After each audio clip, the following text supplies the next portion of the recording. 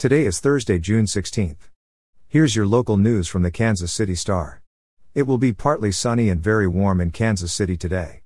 The high is 95 degrees.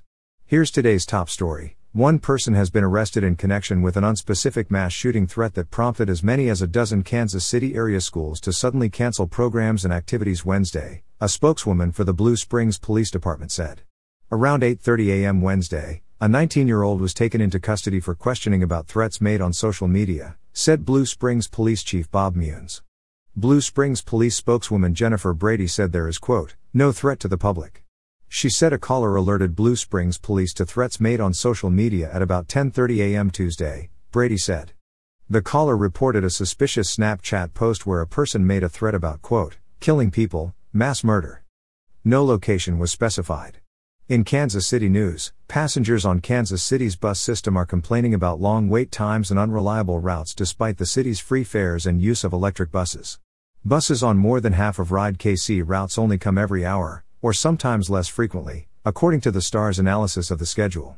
Officials at the Kansas City Area Transit Authority say that they would love to add more frequent bus service, but they don't have enough bus drivers or funding, especially compared to other similarly sized cities.